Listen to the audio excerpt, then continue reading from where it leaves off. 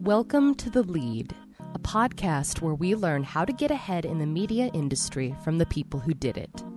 I'm Noelle Lashley. In this episode of The Lead, I talked to former WSB-TV news anchor Monica Pearson. Pearson started her broadcast news career at WHAS-TV in her hometown of Louisville, Kentucky. She made the move to WSB-TV in the 1970s and made history as the first minority and the first woman to anchor the evening news in Atlanta. She helped to guide the Atlanta community through the news of the day for over 30 years.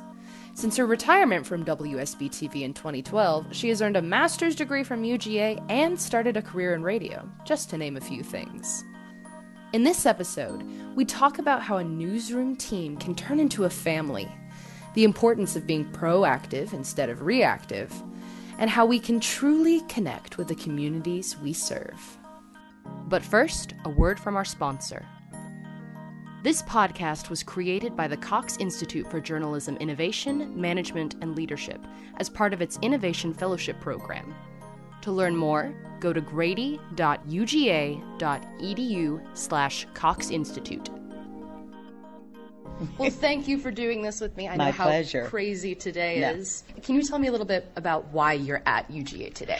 The Georgia Association of Broadcasters always inducts new journalists into their Hall of Fame, and they always ask me to come and MC the program. And I enjoy doing it for two reasons. One, to see people who've been in the business 20 years or more, and those not just on the air but behind the scenes, being inducted into the Hall of Fame because they have made broadcasting in Georgia what it is. But I also enjoy it because I get to see what the future is broadcasting is going to be. 4 students get $1,500 scholarships. Well, today it was 5 students got $1,500 scholarships. And to hear what they're already doing, so many of the students are so professional while they're in Grady. So when they come out of school, they can hit the ground running. And it's exciting to see what young people are going into in this business. One inductee is doing digital, which is really, that's what we're all about now. Whether you're in radio, television, newspaper, and even magazines, there's a digital component for all of them. So I like participating in this because I get to praise the old guard who got us to where we are and then see where we're going with our scholarship winners. I'm friends with several of the scholarship winners, and I love working with them because it's exciting to see people take so many chances. Mm-hmm. Because in Grady, we're trying to revamp the industry a little bit and see what we can do. For example, Charlotte, I worked with her on a virtual reality journalism which team I last find semester. Fascinating. And it's amazing. And they're also willing to just take those chances. Mm-hmm. And this is a safe place to take them. You can experiment here without it costing you rating points or costing you money in ad sales. And this is where you develop ideas that can be put into the workplace later on. And to me, that makes it exciting. It's like an incubator. And I loved hearing the inductees today talk about how it was their teams who made them who they are. Yes. And that's important. I think journalism, for many people, think, well, it's just the reporter. Well, it's not just the reporter. There are so many people behind the scenes. It does no good for me to work in television if I don't have a photographer who can shoot, and I don't have an editor who can take what was shot and put it with my words and make it the package that it needs to be, both verbally and visually. But then someone's got to promote it, and then someone's got to sell time on the air. And so many people just see what's in the front, not realizing there are so many people in the background who work as a team. And Tim McVeigh's comments were so true. You know, it's the product that makes you good and compete, but it's the people who make you win and let you win. I love it anytime anybody ever mentions them or mentions the photog who goes out with them in the storm or mentions the producer who is helping them inside. I love the family sense of it too. And that's what this business is. no matter how you look at it. Yes, we're in the business of news, and yes, we are competitive, but it really is a family. It truly is a family, because I've been on breaking news stories where a piece of equipment goes and another photographer from another station will help you, or you hold a mic sometimes for another person. We're competitive, but we're not arrogant, we're not mean, at least in good markets. Now, I know some markets where people are cutthroat, but in the Atlanta market, we still care enough for each other to never be ugly. At least it was that way when I retired 5 years ago. I hope it's still the same now. But I think that's what it is. At WSB, I worked there for 37 years. It's a family-owned Cox Media Group. It's a family-owned business, Cox Enterprises, family-owned. And that's been the feeling ever since I walked in the front door, that this is not just a business. We care about you. We care about what you do. We care about your involvement in the community. I was very involved with the American Heart Association, and so Cox also was involved in that. But then we have people who are very involved in making sure the environment is kept clean and safe. So we have a whole initiative around the environment. And I think that people forget, just because it's a business, they're not just there to make money, they are also there to improve the community in which we work. We're there, we don't want to say we just make our money here. We want to say we make the quality of life better for everybody who lives here. And that means you have bought into it. You know that this is your family. I love the philosopher, Loberg, who said, if all the hands that reach could touch. Because when you touch, then you feel, and when you feel, then you care, and when you care, you do what is necessary to make the world around you a better place, not just for you, but for everybody. I've grown up watching WSB, and I've seen all of your work, and something I really love is you made me feel, and you make the viewer feel like they're there with you, and they're important too. Well, that's why we work. Exactly, because they're a part of that team. It's not just, I'm going to sit behind this desk and tell you what, but you bring people into it. Well, you have to do that as a journalist, and you've already learned that you're not working for the TV station, really. You are working for the person who's on the other side of the TV. So the questions that you ask, the way you tell the story, that helps them determine who they're going to vote for. That helps them to understand the controversies that are going on in a community.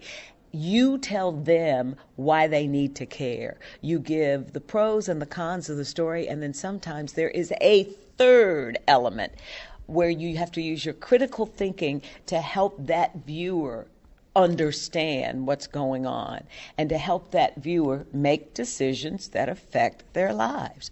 So you have picked up on that your best communicators are involved in their community, not only in how they report the story, but they go out in their community and they work as volunteers. They speak at schools. They judge contests. They do all those things.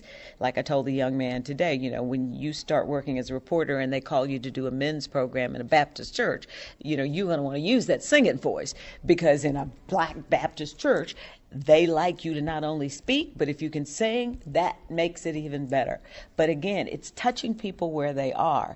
Because then when you touch them, when something happens in their neighborhood, they know you, so they're going to call you.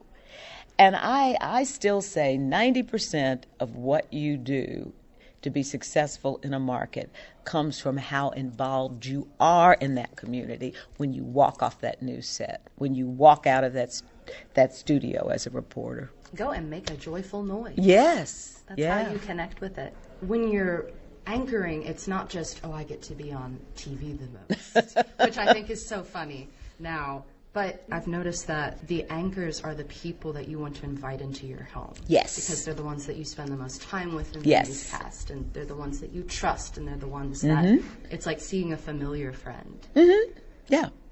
That's exactly right. It was interesting to watch people today as they walked up to John Pruitt and said, I've watched you since I was a little kid. And they say that to me. And it's nice because there's that continuity. And that's the other thing. Justin Farmer and I've known Justin Farmer since he was 16 years old. And then I anchored with his father, and then I end up, before I retired, anchoring with him. But it's that passing of the torch. And WSB does that very well in preparing the audience for changes. And that, to me, also shows... Tell you a piece of history.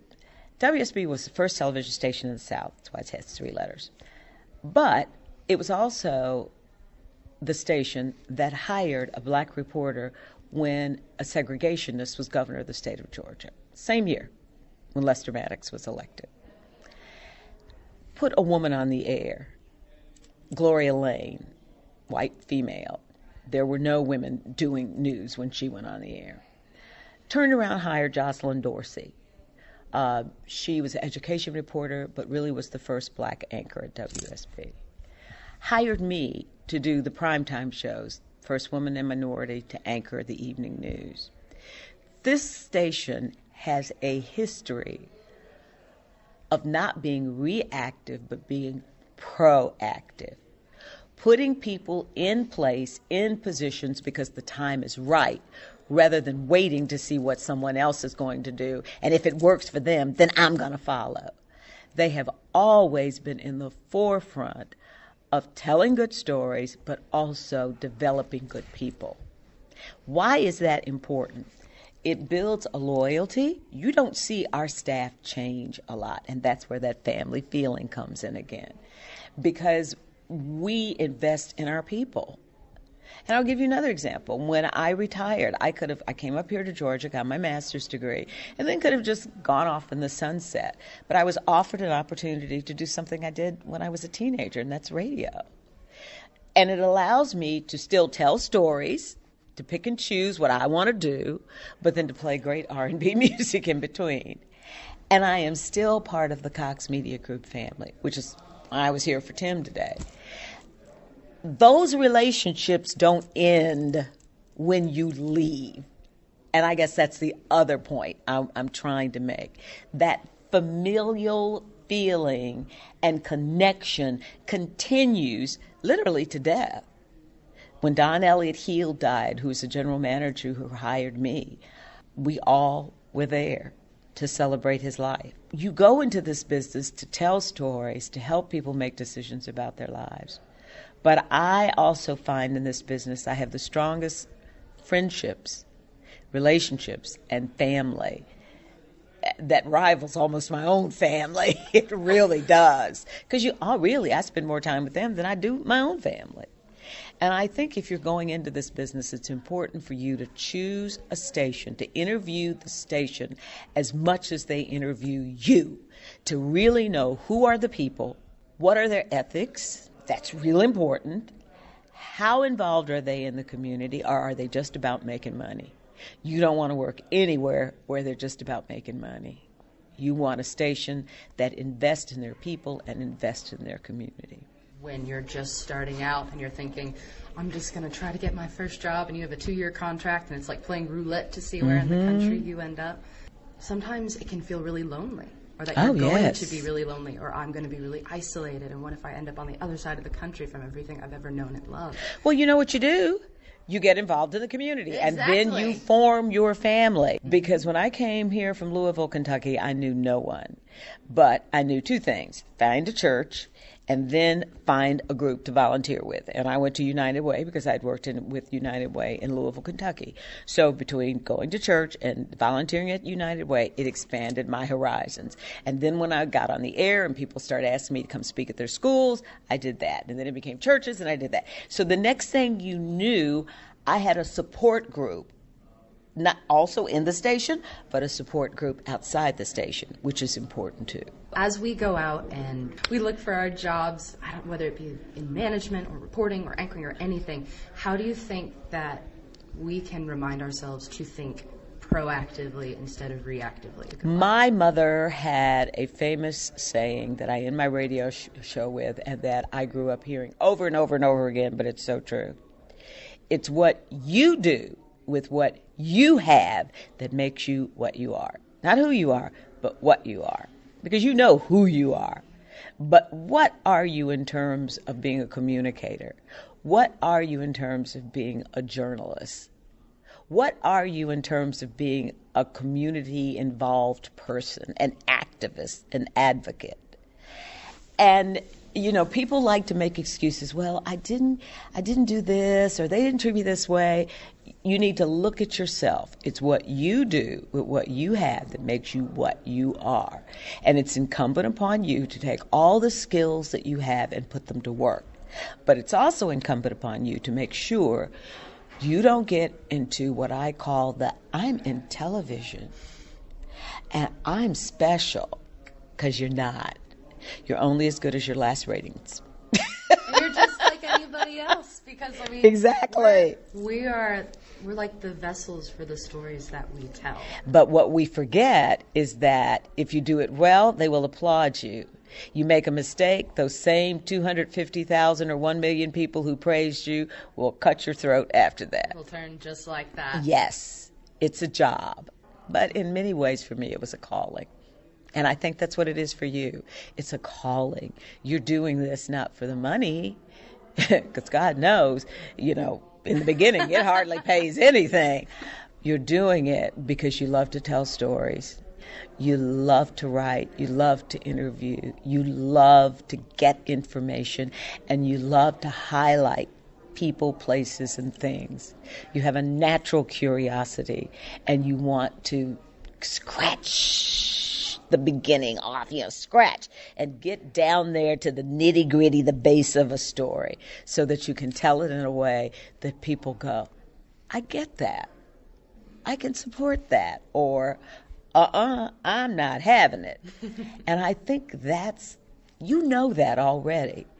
And as long as you remember that you're not working for the TV station, you're working for the viewer, the reader, the listener, you will always go into your interviews with what they want to know in your mind versus what you think you want to know.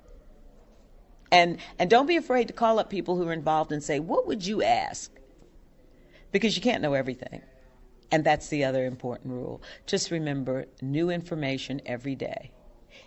I've been doing this now for 43 years, and I learn something new every day. Learn it from everybody. Mm-hmm. That's what I love about this, is for that second that you're doing that interview, meeting that new person, you get to step into their world for a minute, and then you go back, but you can be in there with them. But you go back with a part of them with you. And sometimes what you hear, what you see, will change even your viewpoints on things. Sometimes I wake up, a lot more than sometimes, and think, do I really get to do this every day? Is this going to be a job I get to do? Now, don't get me wrong. There are going to be days when it's going to be absolute, dull, boring, horrible days. When you have to work every Christmas and every Thanksgiving and every New Year's. Sleep for 26 hours. Yes, because you're on breaking news. But then, when it's over, it's exhilarating to know a story you did change to life. It's the best feeling. Yeah. Well, thank you so much. You're welcome. Thank you for asking me. During my conversation with Monica Pearson, I gave a shout out to Charlotte Norsworthy, a classmate of mine at Grady, and Monica talked about Timothy McVeigh, her station general manager at WSB-TV. Thank you for listening to The Lead. This episode was produced by Nate Bramall and Noelle Lashley, with special help from Keith Herndon, director of the Cox Institute at the University of Georgia. For more episodes with media leaders, go to soundcloud.com/theleadpodcast or find us on Twitter @theleadpodcast.